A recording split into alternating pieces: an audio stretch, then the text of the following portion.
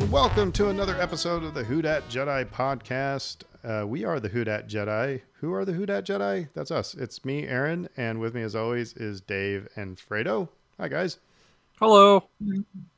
And Fredo's audio just went goofy on his new laptop right there, so it sounded like he was drowning in a Sprite bottle for a second. I'll let you say hello again. Hello. There we go. Hello. Hello. So I hope everybody had a happy Thanksgiving. We're recording this the Tuesday after Thanksgiving. We're not going to talk Saints football. No. No, that's just not.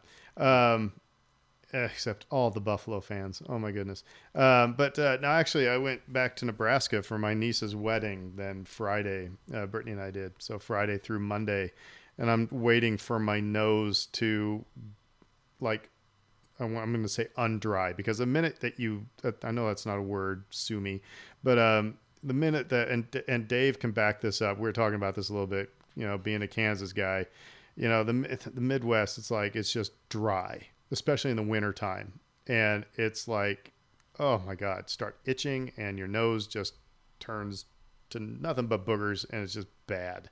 And then you can't wait to get back to New Orleans, where it's like, humidity. Hooray.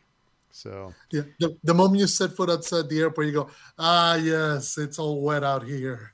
But the funny thing is that we fly through Atlanta, and anytime we fly through Atlanta, we make sure, Brittany is always this way. Sometimes I'm just not aware, but this time was. So we're both in Saints gear, because when you're going through the Atlanta airport, you just have to troll the Atlanta people. And we're on our plane, and the flight attendant comes up, and it was the mother of Saints punter, Mr. Gillikin. Yeah. And she was happy to see people wearing Saint stuff, start talking the football game and everything. And so that was kind of fun. So brush with celebrity, I suppose.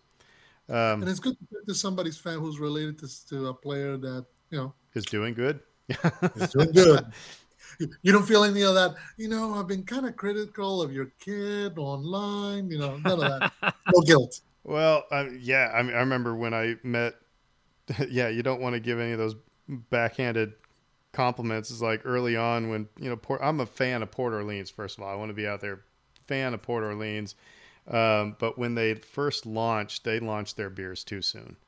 And they just weren't ready. They were watery, and they just wanted to get a product out there, I'm sure. And so is at my office building, and Zach Streif was getting on the elevator with me, because the radio station is the floor below where my co-working station is. And I remember sending a message to all of our friends saying, yeah, I just met Zach Streif. And I think, Fredo, you said, did you tell him how you like Port Orleans? And I said, I didn't say anything, because I figured that, hey, your beers are getting a lot better would be kind of a crappy compliment to give. So, yep. Yeah. But, being a teacher kind of gets you, preps you for some of that. How about you guys? Good Thanksgivings? Yeah, it's fine. We did the whole thing. My wife had a follow-up surgery the week of, so things are a little chaotic for us, but we had a nice meal. I'm sure she cooked everything still. No, we really? were, if you know her, she's like impossible to slow down. Yeah. And so we did do a good job of sort of planning ahead and doing a lot of prep work, like making the desserts in advance and things like that. And so that way she was able to be really involved. And then day of, I took lead with another family member. But she was still like, I'm doing the rolls and I'm doing the gravy. And it's just like, okay, all right. As long as you don't do anything else. And she's doing well. Yeah. Yeah. She's recovering. So we're doing good. And Fredo, you picked up all the food, right? Yeah, because my family, my brothers are all scattered now, living in different cities.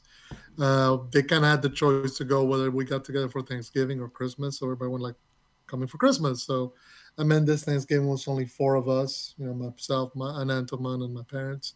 So basically we just said, my mom has been having PT because she broke her wrist the Sunday Oh, we got back from Houston after Hurricane Ida. Literally within 90 minutes of us being back from Houston. So I was like, no, we're not cooking. We're not doing anything. Nobody needs to be slaving over no stove. So we basically ordered everything. Got a couple of really nice sides from Gabrielle's Mm-hmm. restaurant in Orleans. Got the shrimp and mirliton casserole. Got the cornbread and Dewey sausage stuffing. And made sure to order at least a quart of their bourbon milk punch, which they say it's very boozy. They're not lying. It's very good. so So I had pretty quiet, pretty good Thanksgiving dinner. Went out with everybody, our good friend Susan, to go see Rent on Friday. That was a good show. I'd never seen the play itself, like in a theater. I'm not cognizant of Rent and everything, but I'd never seen it in person. So it was really nice to catch that. And then that's a good one. just settled in for a lot of college football over the weekend. So, Dave, did you and Fredo? This is not a video podcast, but you see my new addition to my Star Wars room. Yes, it's really impressive, and it's perfect for New Orleans. Yes, it's. That's right. I had the artist Simone make me a do or do not. There is no try. So I was really excited about that because it was actually kind of funny because he posts on his Instagram when like people don't pick up custom orders, and he had a Star Wars one, and I was like, yeah, I want that one. So I went down to go get it, and somebody had already bought it, and I was like, oh, that's a bummer. He's like, I can make you another one. I was like, you can? He's like, yeah. So how much? He said, oh, same price. So like, cool. Well, does it have to be that same thing, or can we do something else? Yeah, do something else. So I decided. I walked around for a little bit. What did I want? And I was like, yeah, okay, I need the Yoda because I use that all the time when I'm teaching. And What did the other one say? the other one was a Death Star, fund the Death Star or something like that. Fund the rebuilding. I can't remember exactly what it was. It was different colors than the standard Simone red. But when I went to pick it up, he first of all I walked down because I called and I went down on my lunch and to go get it. And I went back and said, "You got a custom order for me to pick up?" He's like, "Which?" I said, "The do or do not. There is no try." And his eyes just lit up, and he said, "Oh, this is a good one." And he had to actually hide it behind the counter because he had it hanging up, and people wanted to buy it.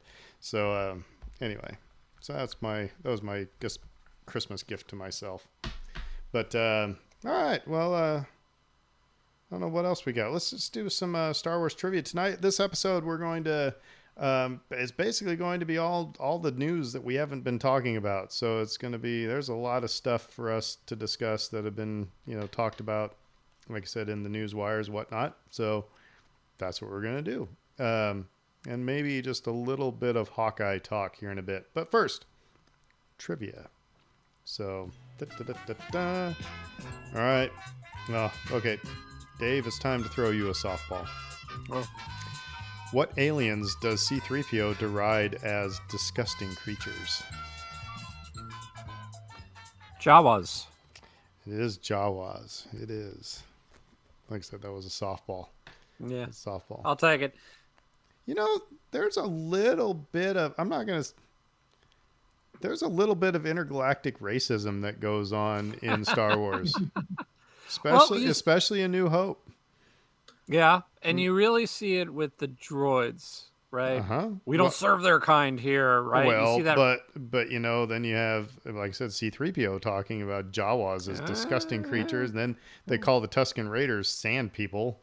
It's like Tatooine is like New York City back in the 1800s with all these different nationalities mixing and hating one another. Now that we've just ruined Star Wars for everybody. Fredo, you're going to say something? Well, no, I was just going to say real quick, but let's consider that 3PO's position on Jawas is colored by the fact that they did capture him and sold him. Yeah. So, yeah, he's not going to have he's not going to be in the best of positions to be objective about their qualities. That's true. All right, Fredo, your question. Mm-hmm.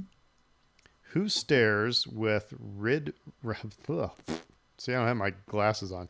Who stares with red-ringed yellow eyes out of a red and black face? Oh, who stares with red-ringed yellow eyes out of a red and black face? Was the red and black face as the giveaway, and that would be Darth Maul. Darth Maul. When I first started reading that, did you say, what kind of BS question is this going to be? Exactly. Where are you going with this? All right. And Like for the me, name of the color of a ship, the name of a fighter jet. What the heck?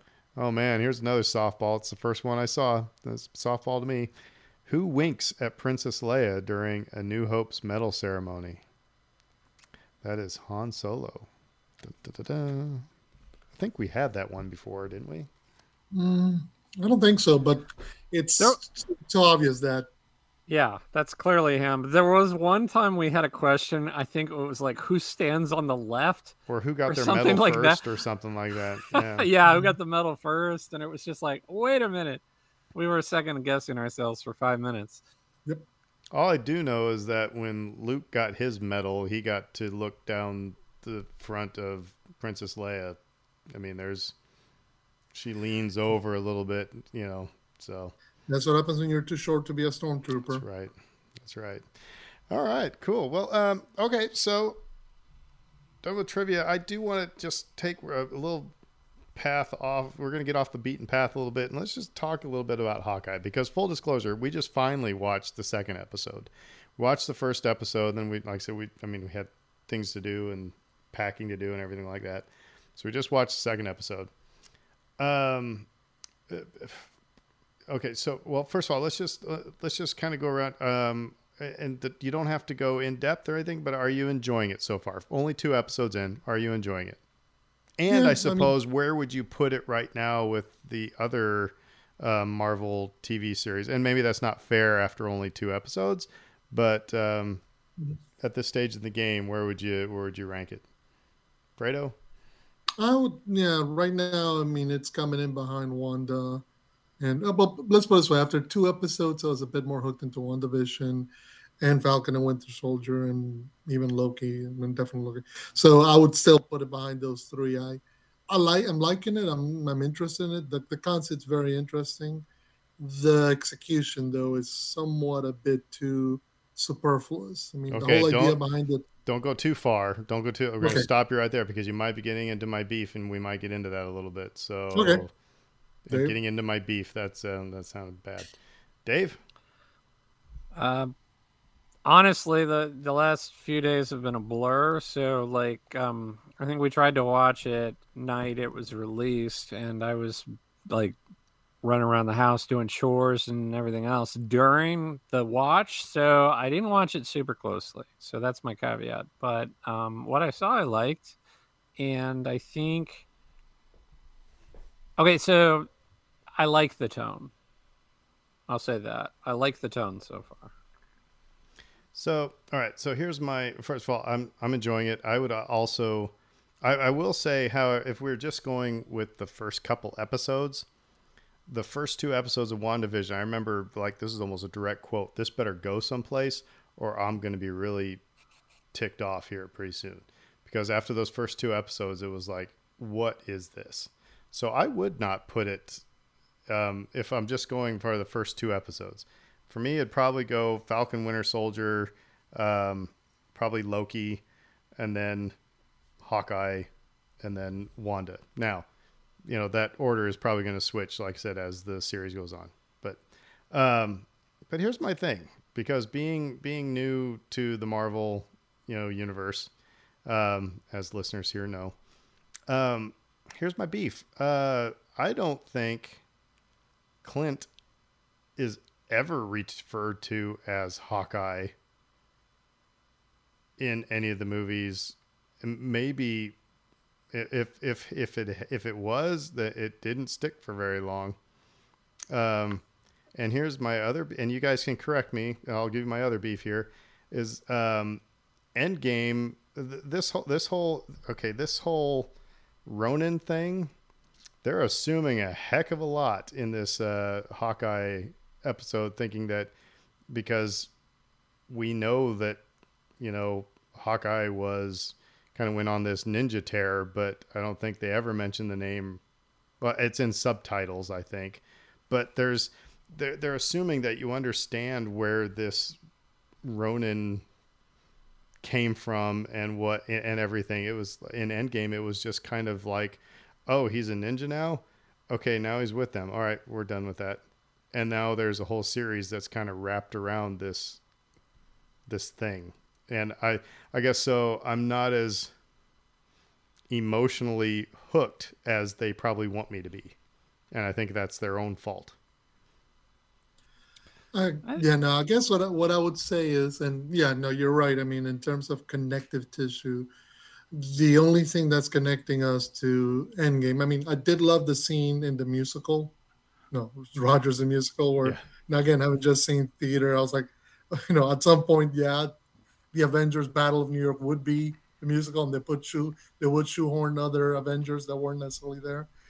I also do agree with you in regards to the connections to Ronin. I mean, here's the one issue that I'm having: the way that they're displaying or showing the gangs that show up the moment that somebody turns up looking like Ronin uh, doesn't hit me as, oh, because I mean, okay, let me backtrack.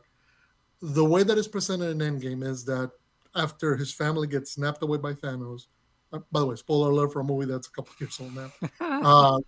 Clint goes on this massive anti-organized crime crusade, a one-man army, tearing and ripping through gangs and syndicates all around the world. And then when he gets recruited to go on the time heist, he drops that, and then he gets his family back. So again, makes sense that for that, he went for a 5-year crusade to destroy organized crime, did a good job, but he made a lot of enemies as that persona. So the fact that that costume comes back into presence while he's in New York, okay, it's an interesting hook. It's a good way to rope in the fact that he wasn't necessarily the guy that his kids and his wife know in that time, which again makes sense. He was going through some serious trauma, and this is how he was dealing with it. But I guess I'm not getting why the bad guy, or at least the what's that they call the gang that was coming out, the sweatsuits, The yeah, tracksuits. the tracksuits. tracksuit mafia. They're a bit too comical for what they're suggesting they are. Meaning, these are the guys who survived Ronan's assault and who all have like a blood feud oath to kill him on sight, to respond to his presence as, okay, we stop whatever crime we're doing, we gotta go take this guy out. And they're all being kind of goofy and silly about it, which is kind of the only thing that's kind of, doing my head in. I like the tone though, and I think the tracksuit guys make sense for the story that they are trying to tell here, which is a little bit more of a lighthearted adventure. It's a buddy cop. It's a buddy cop. Buddy cop passing of the torch, which I think we can assume is going to happen at some point. With Kate Bishop, yeah. Mm-hmm. And so, I think, and again, with the holiday theme and the whole Die Hard-ish sort of interplay between characters, I think the idea there is solid. But again, the Ronin stuff is a little weird and clumsily handled in the same way that some of the Falcon and Winter Soldier stuff seemed like it went through some rewrites and it maybe didn't land where it necessarily should have. And in that way, I kind of agree with you guys. This is, it's not shoehorned in because I think it's a really important part of his character at this point. After what we saw in Endgame, it's like, okay, well, there should be consequences for him in some way, shape, or form for this lifestyle that he lived, and we should probably do a little deeper dive on that and what it would mean for him and how does it going to affect him going forward? How's it going to affect his family? Things like this. They are a little weightier than what they want to think. Yeah. But again, it's hard to just ignore it too at the same time. I don't think you can just say, well, that never happened. My issue is that I think they're assuming that they gave enough exposition. or that, okay, so let's put this into like all those people who went and watched WandaVision who never saw one Marvel, movie ever, and they ended up liking WandaVision. This one, there's that whole, bit where it's like if somebody just walked into, I'm just going to watch this, see what it is. I mean, like I said, there's just a big assumption, even for those of us who've seen those movies, because in Endgame, it's just a brushing, only a couple minutes. I mean, yeah, he gives enough to say he did some awful stuff, and then he's been, there's the back and forth between Rhodey and Natasha, about he's not the same dude and all this other stuff. But I don't know. That's my whole thing, is that it's just seems, and then everybody's like, "You're Hawkeye." That's the thing that I think where I've heard Hawkeye more is in the SNL skit, where he runs out of arrows, but right, because I'm trying to think. In Avengers, they don't refer to him as Hawkeye, and Age of Ultron didn't refer to him as Hawkeye. Actually, no. Linda, his wife, she calls him Hawkeye. She calls him Hawkeye, but she calls his daughter Hawkeye. Manner. Right. She does it in a playful manner. It's not meant to be, "Oh, you're Hawkeye." It's like, "You're Hawkeye." She's playing off of whatever code name he's got with the Avengers. But really, that's about it in terms of actually establishing him as that identity for one, but also the dynamic. I do agree with you, Dave. I mean, they're going for a very lighthearted, Christmassy. It's like something out of Shane Black. It's much more Lethal Weapon 2, Iron Man 3, Iron Man 3. Where we're gonna have some fun. There's gonna be some scary moments, but we're gonna have a good time here. And look, I mean, the opening scene with I love the opening scene where they established where Kate Bishop's dad passes away in the middle of the Battle of New York from Avengers. I love it when they can circle back around and show us those big moments from other characters' point of view. Yeah. And then just kind of show how that influenced her, how seeing him leap, take that, big CGI shot that they gave him in Avengers, seeing it from her perspective, has influenced her into trying to be something like that. So they've done a good job of at least establishing her character, the sliminess of the guy coming after her mom, et cetera. So again, right now they're playing with broad strokes. So we'll see how they can refine things. So, I mean, yeah. And we got, the other big scuttlebutt, by the way, and I want everybody listening to this, it should not be a surprise to anyone. This has become Disney Plus's MO, that the debut, you're going to get almost 2 hours of The Mandalorian, then the rest of the episodes are going to be about 25 minutes long. And so you get about an hour and a half of Hawkeye right off the bat. And now the big people are ticked off because it's leaking that like the next couple episodes are going to be about 25 minutes long. It's like your normal half-hour show on, network TV minus commercials is 22 minutes, folks. So, I mean, I think that's kind of interesting, and maybe it's for a topic for a different day, but people's expectations for, especially when we're saying these are TV versions of Star Wars and the MCU. Is there an expectation that I should be getting, an hour and a half every episode? We can leave that as kind of a rhetorical question. I was just going to say right quick, because it's funny, because the other complaint that I heard about Disney Plus over the holiday weekend was regarding the Beatles documentary, Get Back, which dropped the same weekend. And everybody's like, it's only 3 episodes, but they're each 2.5 hours long. And everybody's like, oh my God, I can't believe there's so... Yeah, exactly. The look you just gave, Aaron, is the look everybody's giving at hearing that. And you're like, but then you see it cut. I mean, remember, it's directed by Peter Jackson. So he knew exactly what he was doing. And when you see the first episode, you go, okay, he's giving you a particular piece of this story. And there was 50 hours of video that, I mean, was already sitting there. So it's not like there was any production. It was all editing. Well, I guess, and we can get into all this a little bit later, but yes, it just drives me a little bit bonkers. These episodes the debut is going to be a lot of minutes, and then the subsequent episodes are going to be on the short side. So just just let it go. Perfect for Disney, right? Let it go. That's right. Mhm. That's right. All right. Well, how about we start talking Star Wars again? Fredo, you want to get us into the news? Well, yeah, actually, I'll get you on the news on a bit of news that dropped today. There's been a whole lot of casting stuff. Actually, a few things of casting, namely Ahsoka. So, first thing today, been about 6 hours ago or so. Deadline dropped that actress Ivana Sakno is going to join Disney Plus in a newly created character for the series. She's been in stuff like Pacific Rim Uprising and a few other things, but she's joining Rosario Dawson as Ahsoka Tano. And then, of course, Deadline also dropped a few days ago that Natasha Liu Bordizzo is joining Ahsoka as Sabine Wren. So they had that about a week or so ago. So they cast her as opposite Rosario Dawson. And I'm trying to think, just regarding, they're calling it a limited series. They're not saying how long the commitment is for more than one season, but right now what Deadline's saying is that Rosario Dawson's locked in.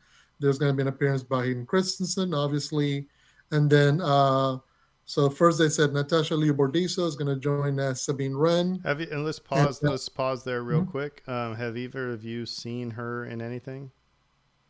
I was going to tell you that she's been on stuff like Netflix, Crouching Tiger, Hidden Dragon, Sword of Destiny, Crazy About You, The Voyeurs, Hotel Mumbai, and The Society. So I haven't put it that way. I haven't either. Yeah, me neither.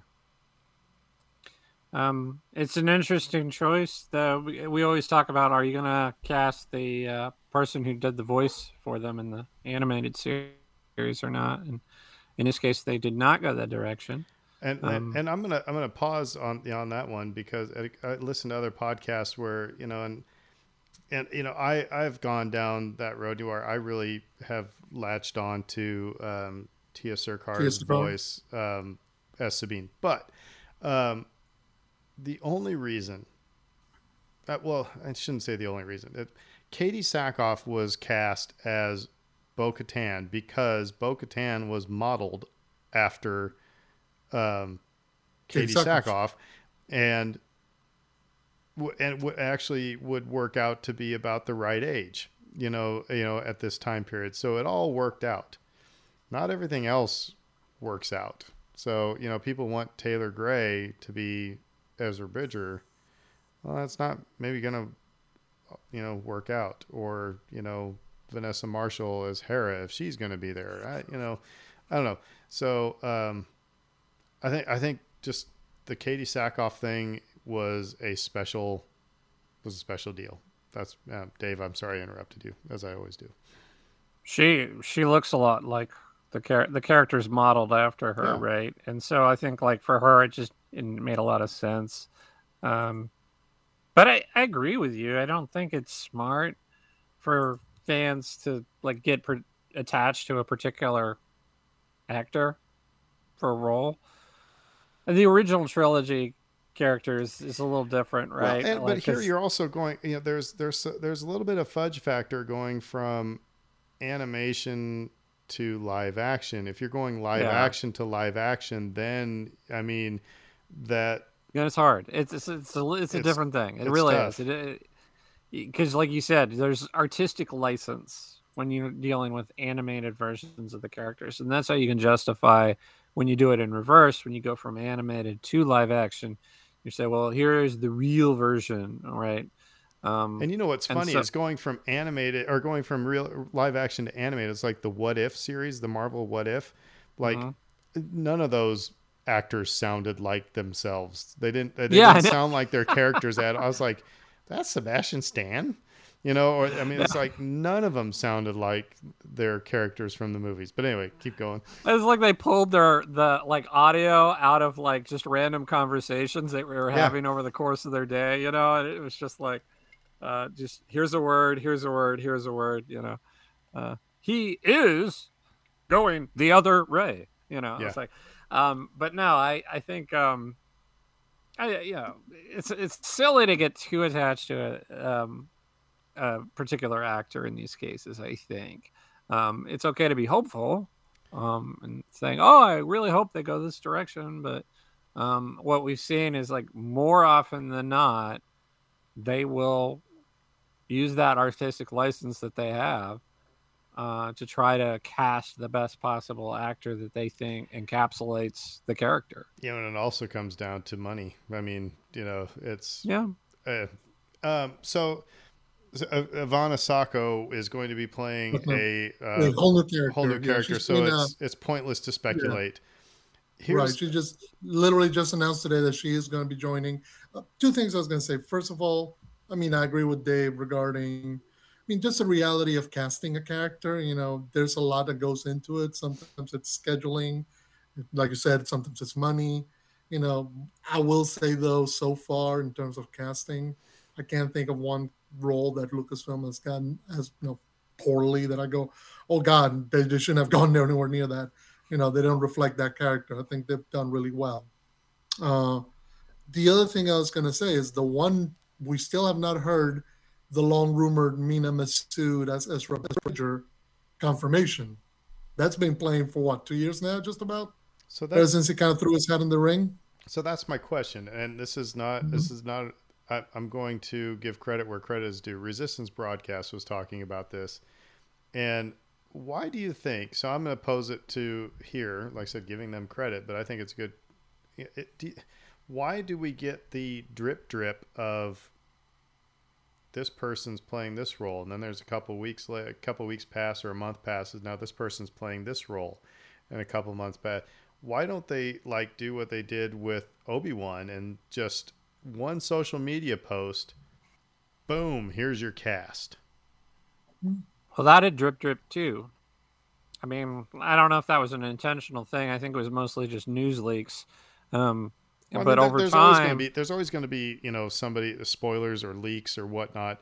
But this is again, I mean, we're releasing one little thing at a time, and I don't know. It seems to be goofy to me. David said it in the past regarding how Disney in general is pretty good about managing the message.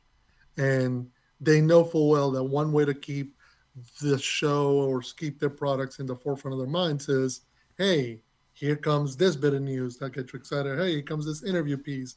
And hey, here comes this magazine, or here comes this trailer. And this is just part of the, not game, but the managing of the audience that Disney does so well. There's a mechanism to go, okay, we're going to give you a bit of news, keeps you excited, keeps you informed that it's coming. But once you start drilling into it, there's not much. Okay, they cast two actresses, one to play a major role that we know of, one to play a role we have no idea whether it's major or minor.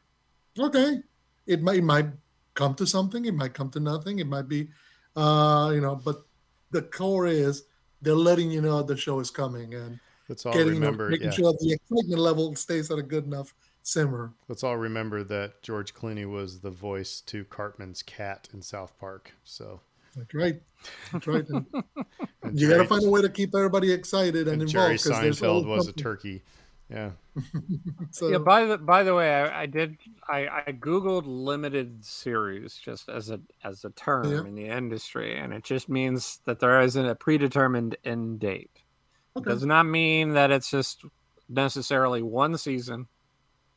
Or multiple seasons. It could be anything, but they have a complete story in mind. They have a set episode number in mind, and that's what that means. By the way, I'm gonna hijack the bullets here for a second, because it's you were just talking about how Disney manages the message pretty well.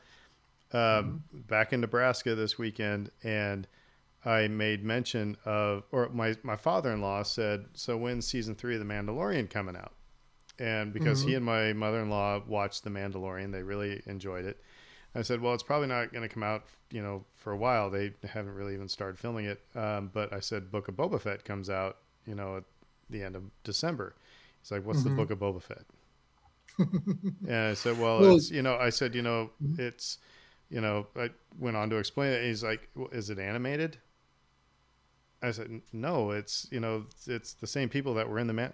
So he was like trying to wrap his brain around so they may think that they're, marketing Book of Boba Fett really well. And because they're calling it something different and it's not the Mandalorian, are people going to, watch it? So I don't know. well, funny you said that because we got a new teaser trailer dropped on Saturday for Book of Boba Fett. We did. So, it's only 30 seconds. And I haven't watched it yet, actually, because I'm trying to, I'm actually stepping away because I kind of want there's nothing new in there. I mean, it's most of the footage. There may have been a scene or two that are different, but I think what's interesting, they put it, because I did see it, again, I was watching a lot of college football over the weekend, so I did see it in front of a couple of the big ESPN broadcast games. And then I saw it on last night on their Monday Night Football. So they made sure to put that trailer or that teaser, I think they called it the rain teaser, before, during major broadcasts. So they're going to get the message. And I imagine that if they haven't heard of it, we're going to get bombarded with it now. I mean, the other big thing that came out last week, which we'll get a couple of stories bit out of, was there was this big Empire Magazine article with Boba Fett on the cover. Sure. So, they're making sure to know that it's coming. And actually, that's where the next bit of news came out, which was they were discussing Rangers of the New Republic. That long mentioned show that was supposed to come out that got announced the same time as Ahsoka. Fredo, can I jump in with one quick thing? Just because I think it's important to now before we just completely drop the casting thing with Natasha. She is ethnic, and that was a thing. That was a big thing for a lot of people. Like, they wanted somebody who was Asian to play that character, and she is. And so again, I'm not saying that was the reason she was cast or whatever, but I think for a lot of people, they wanted some representation there. And so that's happening. And I think that's a positive thing, that at least from where we're sitting, that in general inclusion is a positive thing. So I want to give them some credit for that. Before we move on. When you look at the cast, I mean, you're looking the main lead, Ahsoka, is a Latinx, a Latina woman, and now the second lead, co-star is an Asian woman. Should Mina Masood be cast, been rumored since forever, that would be a man of Middle Eastern descent.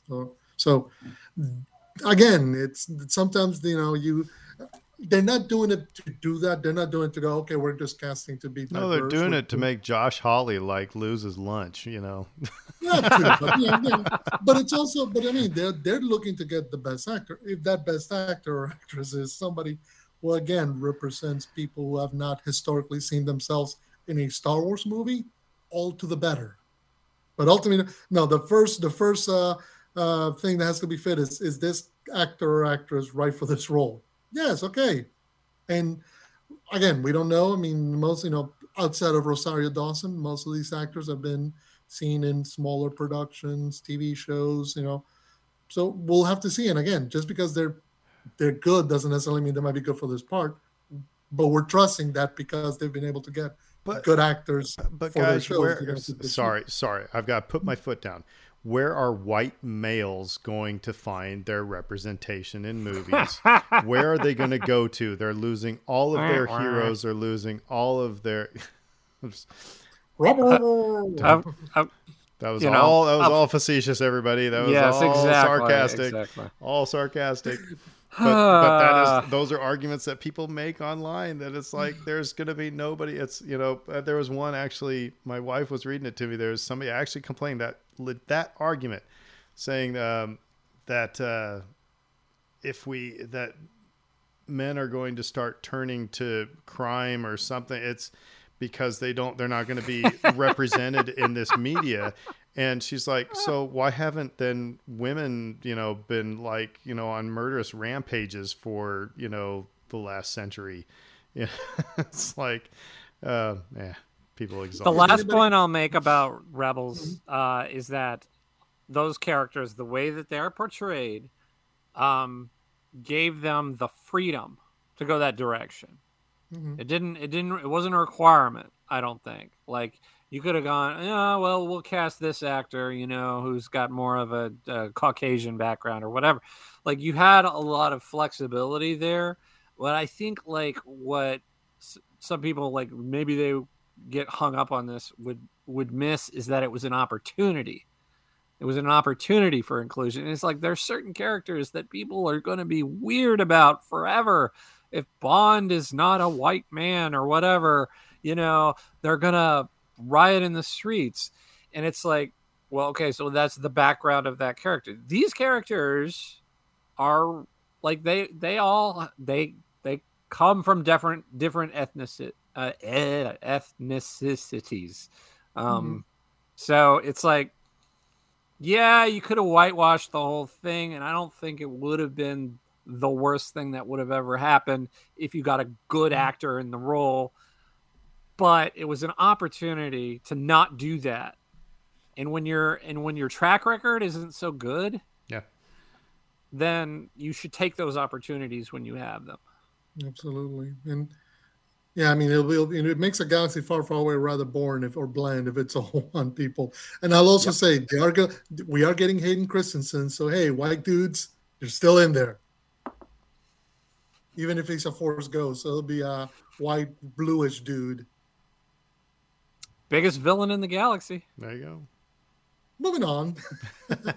So, as I was saying, there was a big article on Empire, actually, headline regarding Book of Boba Fett coming, and they had an interview in there with Kathleen Kennedy. So they asked her about, what's going on with Star Wars and the upcoming plans for the shows, and they touched on the topic of Rangers of the New Republic. And while officially Disney has not announced the cancellation of the show, she did say this. This is her quote. We'd never written any scripts or anything on that. Some of that, meaning the story ideas that they had for Rangers, will figure into future episodes, I'm sure, of The Mandalorian, end quote. So again, the idea being the stories or ideas that they had for what Rangers would have been, even if it's not dead, might transition into Mandalorian. Well, goody gumdrops. We'll never know. I mean, we'll just never know. I mean, I just find that kind of interesting that she went out of her way to say that. Because she was asked. She's in an interview. But still, she could have just left it. There were no scripts written for that. So end of sentence. But it seems like, boy, there were like all 15 people really excited for Rangers of the New Republic. I got to throw them some sort of bone that, okay, those storylines are going to be woven in somewhere else. It's, I don't know. It just seemed kind of goofy. Dave's got an ornery look on his face. She doesn't have to tell that to us. She may have to tell that to her bosses at Disney. It's like, oh yeah, we spent all this money getting these scripts together and lining all this stuff up, and it's not money wasted. We're gonna reuse some of this stuff, but she doesn't need to tell that to us. Like you said, like we're not gonna know the difference where some of this stuff was intended to appear originally. And I know that like Lucas has all this material that he's stockpiled over the years that hasn't been touched. That's probably in a vault somewhere. I would talk about things in a vault that I would rather be released before the scripts for Rangers of the New Republic, and that's like all the Prince backlog that he has. Oh yeah, that Paisley Park has all the videos and music that he just wrote and just put away, never released. So oh my gosh, and so much stuff like that out there, like musicians, like Nintendo does that too. Nintendo's really notorious. Like they'll complete a game and they'll just be like, we're not super happy with it, so we're just not going to release it. So like there's like I'm guessing Zelda games and I Mario just titles in a vault somewhere that no one's ever seen. I just found it really interesting that, I mean, it would be different if it was like the Book of Boba Fett gets canceled, and then she's like, "Hey, but a lot of these storylines are going to be woven into the Mandalorian." Then you're like, "Okay, phew, I'm going to get some Boba Fett stuff." But the Rangers of the New Republic, who cares? I mean, I'm one of the biggest Star Wars fans you'll ever meet. I mean, but that was the one. I'm just like, who cares? I mean, Says the man in the Star Wars room. right. But it's okay. Good. Okay. It's gonna get woven in. Wonderful. Does that mean No, that no, we're no. going to get Dave Filoni in his X-wing pilot outfit Couple again? of- So Mhm. I don't mean to be like really pissy and moany I about it, think but I don't know. no. The one thing I was gonna no. The one thing I was gonna say is it's interesting. I mean, we did see some sort of kind of setup for the idea of Rangers back when they did those few episodes where the X-wing pilots were kind of keeping a track, an eye on Din Djarin, where forget his name, has that moment with Cara Dune on Tatooine. So there are a few moments that kind of hint at the idea, but that could just as easily be paid off in Mandalorian season 3, Mandalorian season 4. We Or don't expect that a Mando. comic series. Do Yeah, it as a comic yeah. series. I mean, There's plenty of ways to tell those stories that don't necessarily involve creating a whole new show. And look, like I said, Disney hasn't officially said it's done, it's over. They may retool it, redesign it. That may be what they're working, and say, look, whatever those ideas, we really can't use those no more. So we're gonna shove them into this show that we know they fit in and do the whole new thing here. So a lot of this stuff is just part of the creative process that people don't realize happens, has always happened. And they're like, you sold me this. It's like, no, that was never the final product. so You just got to look behind the scenes at how the kinky got made, so to speak. so get to the other thing that Kathleen Kennedy said, and because I found this one really interesting as well. Mm, Her it, about the sequel characters. so in that same article, let me pull up the quote. They start asking about, well, they start discussing how now they're making a TV show about Ahsoka. They're bringing back Boba Fett. So it's an interesting discussion they're having about characters, Star Wars characters, kind of coming back and getting an opportunity to uh, be a presence in front of an audience that has been looking forward to them. So they ask her about the sequel characters, and here's her quote. It's well, first of all, they started talking about the reunion that Hayden Christensen had with with Ewan McGregor while they were filming Obi-Wan Kenobi, and she goes, "I was surprised at just how incredibly emotional it was for each of them to find themselves in these roles, and just how important Star Wars was to each of them." So she's discussing the idea of, hey, these characters were very important in these people's lives. So when they get to the idea of characters like Rey, Poe, Finn coming back around, she goes, "quote Certainly, those are not characters we're going to forget. They will live on, and those are conversations that are going on with the creative team as well." End quote. All right. So Aaron's hot take on this one is that she's doing the same thing that people in a band do. It's like when somebody comes up and makes a request, your answer is never no. Your answer is always, yeah, we'll play that in the next set. Or we might play that one later. Put Because $5 in the bucket. you don't want to, yeah, you don't want to send somebody off, all mad, and so I would be very, very, very, very, very, very, very surprised if we get anything with Rey, Poe, and Finn outside of like a comic book or a book. I would be really surprised if we get those three actors, those three characters back on film again.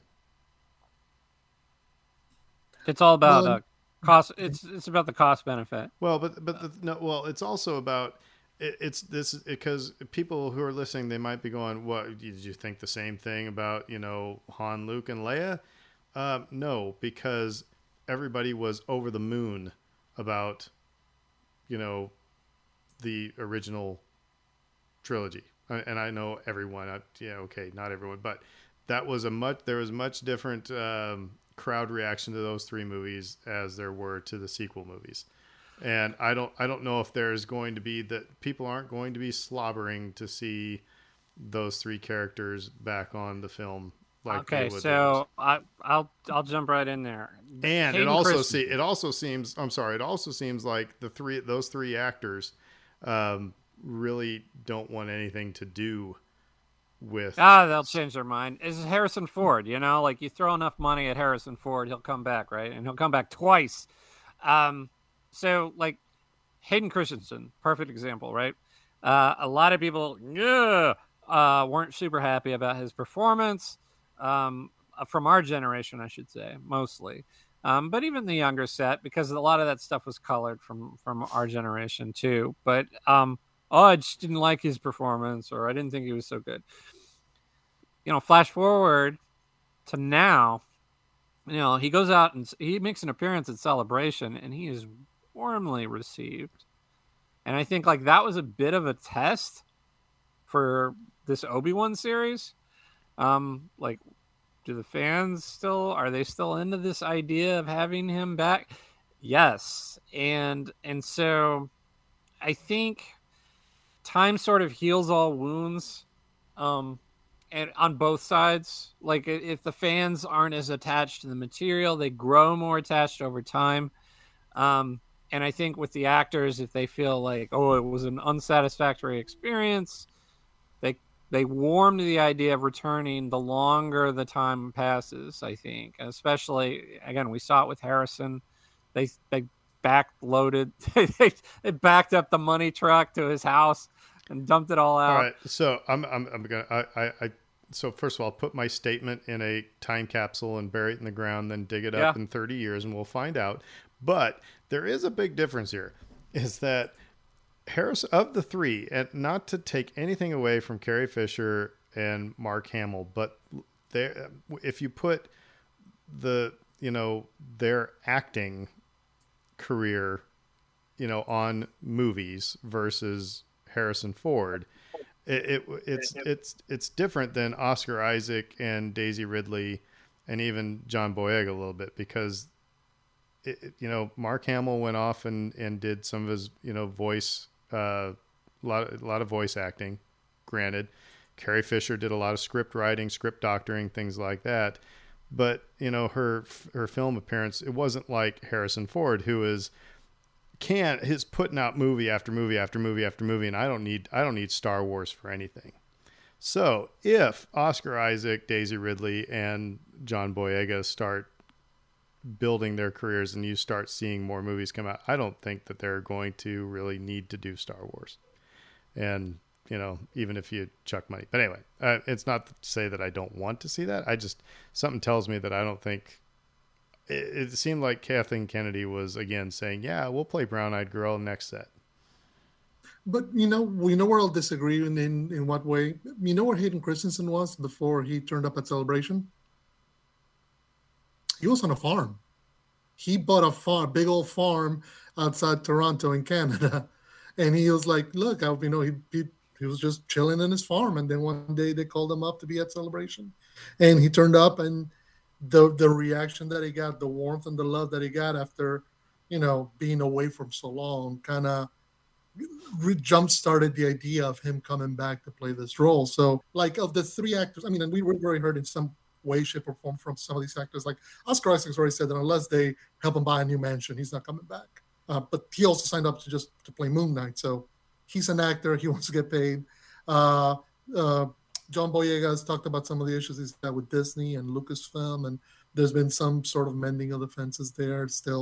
There might still be of the three. I think he might be the most eager to come back, more than anything to do the role justice. I think of the three, he might feel like the one that really got the short end out of episode 9 and may want to tell the finish of his story in a better way.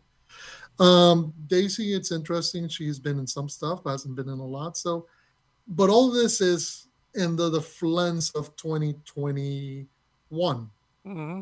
If somebody had asked you in 2005 about bringing back Ewan McGregor and Hayden Christensen for a TV series, you might have said yes. but you also might have gone like, no, we're done. This story's over. Why do we need to keep it going? So um, I think we might all just be waiting for the next Dave Filoni TV show that's going to act the way that Clone Wars acted for the prequel generation, the way that this is going to act for the sequel generation. Maybe. A lot of this stuff we're looking at it as OT fans, thinking, wow, I don't know if necessarily this will appeal to people or but the kids who grew up with it, who grew up with dressing up as Rey, who dressed up as Finn, who dressed up as Kylo Ren, they might in 15, 20, 15 years, 10 years, be the ones clamoring for their return. And again, if Disney's still around, if we're all still around, and Disney still got all the money in the universe, they might just throw enough of it at those actors to go, come back. Again, and it's cynical, Aaron. But again, I'm reading these quotes from her as with a huge grain of salt, because it is, to me, it is she is a great businesswoman, and she's not dumb enough to say, no, we're not doing anything with those characters. We're done. Yeah. Or the Rangers of the New Republic. I almost swore on this show. The heck with that stuff. She again. It's like, will you play Brown Eyed Girl? Yeah, we're going to try to work that in for you. I mean, that it's, or if you don't, or you even take it a step further, it's like, okay, hey, you know what? We don't know that one, but we're going to work it up for our next gig next week. So come back and we'll play, Brown Eyed Girl next week. And that person comes back, so it's, I mean, I'm not saying that you lie, but you string some people along, and she's not going to say, no, we're done with those, or, nope, we're done with that. Aaron, I agree that she's playing the diplomat. I agree with that 100%. She's not going to come out and say something definitive that will make her look like an idiot later on, right? There's no way. But I do think, I know how these situations tend to play out. I think the Star Wars fandom is large enough and vocal enough to get things done in a way. We're going to see. I think the ultimate test might be Solo 2, right? Make Solo 2 happen. Mm-hmm. We're going to see if that hashtag leads anywhere. But they've gotten projects off the ground through sheer enthusiasm. And I think if there's a hunger for bringing these characters back, and I think that there will be, that it's going to make sense for Disney eventually to make it happen. And again, I don't know what the time frame on that will look like. It may be 5 years, it may be 20. But I think, if you're saying, oh, let's lay odds on this, I think it's going to happen. Yeah, and well, I'll agree with you. I mean, absolutely right. Kathleen Kennedy is president, just extended to continue her run, overseeing Lucasfilm, which is not a small seat at the Disney stable. So she's never going to say no, because the fact of the matter is that's the dumbest way you can go about running a business. You hear what your audience is asking you, or you hear something that potentially your audience may want, and you say, we'll look into it and leave it at that. And then, because the fact of the matter is, it's not going to be just Kathleen Kennedy saying yay or nay whether or not it happens. It takes a collective effort. She might say, yeah, let's do it, but they may never find the right writer, producer, director, again, all the stuff that kind of comes into creating a show. This is the money people might say we're ready to go, but the creative people might not be ready to make it all happen, and it doesn't happen. So I'll continue to be the ever cynic here. And I mean, you're right, Dave, time heals all wounds. But it's because what I'm looking at here is if they were to do this in the near future, and I'm and I mean 5 to 10 years, something like that. It's how do you create a story that doesn't make it seem like you're trying to right the wrongs of the sequel trilogy? Because they did not, they had this trio of characters that had the potential of being an incredible ensemble, and they split them up for 2/3 of the trilogy. What Rey and Poe interact only in the last movie, for any length of time. Then you have the Finn's story being shortchanged. So let's give him his series. And is that because that's a story that is worth telling, or is it because we're making up for screwing him in that trilogy? And then, so that's my thing. And I'm sure they're recognizing this as well. It's like, how do we do this without making it look like we're trying to, saying, oh, they screwed up, so we're going to try to fix it here. But anyway, then the alarm went off. But that's so you guys keep being the positive optimists. I will be the yang to your yin, and then be the little cynicism in there. Maybe it's because I haven't drank enough whiskey yet. But anyway. So I guess because the alarm's gone off, I'll mention just one last bit of news briefly that may make you feel happier about not spending all that money on what was it call it? Star Wars. Gulag, Star Wars Prison. Star Wars Prison. Star Wars Prison. Did you watch any of the they give a little preview where you're walking through it? It just looks claustrophobic. Oh my god! But okay, go on. Well, no. What was the biggest selling point do you think that was for the Star Wars Prison? Was lightsaber sabacc tournaments? Well, no. Go with Dave's answer. Shuffleboard on the Lido deck. I don't know. Yeah, shuffleboard with Greedo. No, the lightsaber. Imagine the swimming pool with all the aliens. That could be fun. It was like gumbo, seafood gumbo. Yeah. Oh, by the way, a slight tangent. I saw a video today, Dave. You know how long the line of the Resistance is to get into a Disneyland? Oh no! Yeah, guess. Well, they did away with the reserving thing. So, guess how long that line was to get in. It's the ride, so I'm gonna say 3+ hours. That's what I was thinking. Well, no, actually better than it was 90 minutes. It was 90. Wow, that's not bad. So what this person said is the line apparently snaked through 2 other lands in Disneyland. Well, okay, yeah. But they're still, I think, still doing a little social distancing and stuff like that, and trying to keep people from being on top of each other. That line was crowded. Well, it's still 90 minutes for a Disney ride. I mean. Basically it was like from the time you got onto the end of the line to the time you walked out Rise of the Resistance, it was about what this person posting this online said, it was about 1 hour and 47 minutes. I'll give them credit. If it's under 2 hours, that's not as bad as it could have been, because that's the high end typically. When you start seeing them pushing 110 minutes, it's like, I'm not going on that. I'm not doing that 100 minutes. Yeah. It's like anything over an hour, you're like, well, no, I don't think I'm going to do that. But that being the hottest ride in the park, I understand. Here's the thing, though. Here's the thing that's the crapshoot on that ride, is that it breaks down constantly. They're shutting it down constantly. That's the thing that worries me when we're going in May, because I'm going to wake up at 7 o'clock in the morning and I'm going to pay $15 or whatever it is to get my ticket and then go about my day. And whenever I get on the Rise of Resistance, I go. Because, I mean, that's a bar tab, so that's fine. But if I was waiting in line for 110 minutes for, about over 2 hours or whatever, and then they say, sorry, folks, park's closed. Moose outside should have told you. I'd go all Clark Griswold on somebody, if Gungan should have told you this ride breaks. If that ride broke down, as I got up to the door, I would go all Clark Griswold, probably get a BB gun, across the street.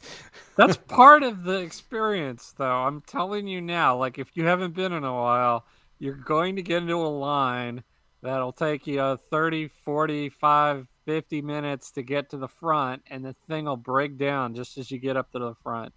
That's part of the experience. But the reason I bring it up, not only because it was topical and I saw the video today, but also because, remember, that's one of the selling points on your 2-day excursion on Galactic Star Cruiser, right? Yeah. It's part of you're timed on the clock. You get, you debark your Star Cruiser, you land at Batuu, you go about your day. You will get a ride on Rise to the Resistance as part of your plan of your ticket, of the ticket you bought, right? Yeah. So what happens? How are you going to tell those people, okay, move out the way? We got the people who spent $5,000 a year. That's going to get awful. Anyway, so the big selling point really was the lightsaber, but Disney kind of came out and confirmed that, no, you are not going to get to even try the real retractable lightsaber. No touchy. What did I They tell told you? GameSpot and IGN, yeah, unfortunately, the lightsaber isn't for guests to use or purchase. It is strictly for use by the performers. And it was However, confirmed. Mhm. I'm sorry, Dave's got 3 kids, all 10 and under, right? Did I get their ages right? Yeah. If you give them a fake lightsaber, the first thing they're going to do is swing at somebody's shins and try to beat the crap out of somebody. But yeah, I mean, they're going to start swinging at something. So you're not going to give this, real lightsaber to a 7-year-old kid and say, now be gentle.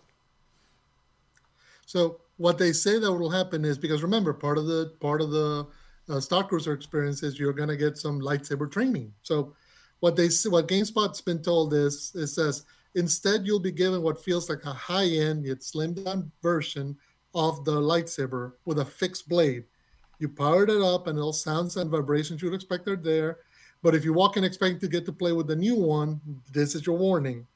The session involves using the provided lightsabers to deflect laser beams fired by a wall-mounted training remote.